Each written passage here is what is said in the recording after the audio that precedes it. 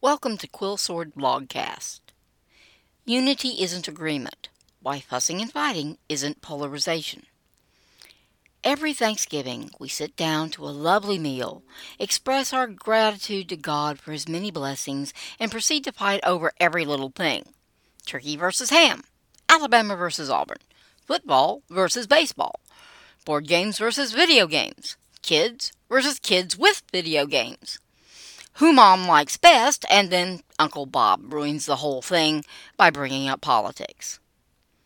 Next year, we repeat the whole thing all over again. Why? Obviously, no one is at that table who agrees on anything, and yet they all come together year after year. That's unity. Family unity is a powerful thing, and it doesn't rest on agreeing with Uncle Bob when he explains how Kennedy is still alive on Mars and running the IRS. Fortunately, we don't have to understand what the heck he's talking about. He's still Uncle Bob, and the time he took everyone to the zoo so you could see a leopard is far more important to you than his latest wacky theory. Unity is a shared membership as well as shared values.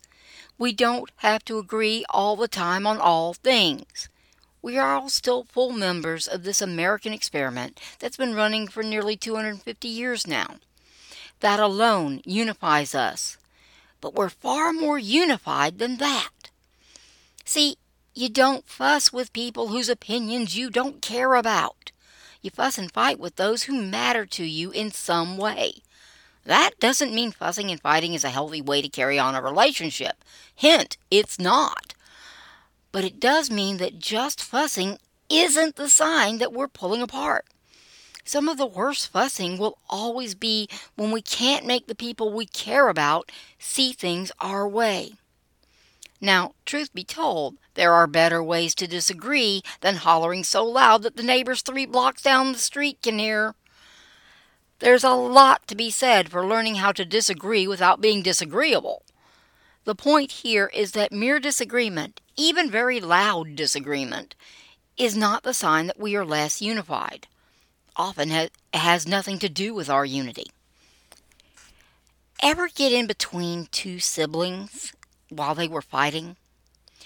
They go from trying to kill each other to trying to kill you in an instant. While they are very earnest in their fight, they are even more earnest in their unity. Just because I get to yank out half my sister's hair doesn't mean you do. And after we've beaten the crap out of you, we'll go right back to ripping out each other's hair. Ah, family. Americans are one very big, slightly dysfunctional, and loud as all get out family. Sure, there are times when we go too far and no one speaks to each other for a month. In political terms, sometimes the bell curve starts to look a little flat there on the top.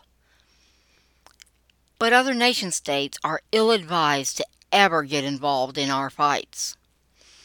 We are a bolsterous bunch, but we rarely come to serious blows. And that is of no help from the outside looking in, as we seem ready to kill each other more often than not these days. Heck, sometimes we scare ourselves. Then something happens and we suddenly remember we're all Americans. On 9/11, hundreds of thousands of people were trapped on Manhattan after the towers fell. Bridges and subways were closed. People started getting desperate as they gathered along the shoreline trying to find a ferry or a boat any way to get off the island and get home. The Coast Guard tug that responded realized immediately that there was no way the Coast Guard could handle so many. So they put out a call to any craft in the vicinity to please come and aid with the evacuation. The Coast Guard didn't know if any boats would show up. But within 15 minutes, the harbor was full of vessels of every size and shape, all heading straight for Manhattan. Within 9 hours, the island was safely evacuated.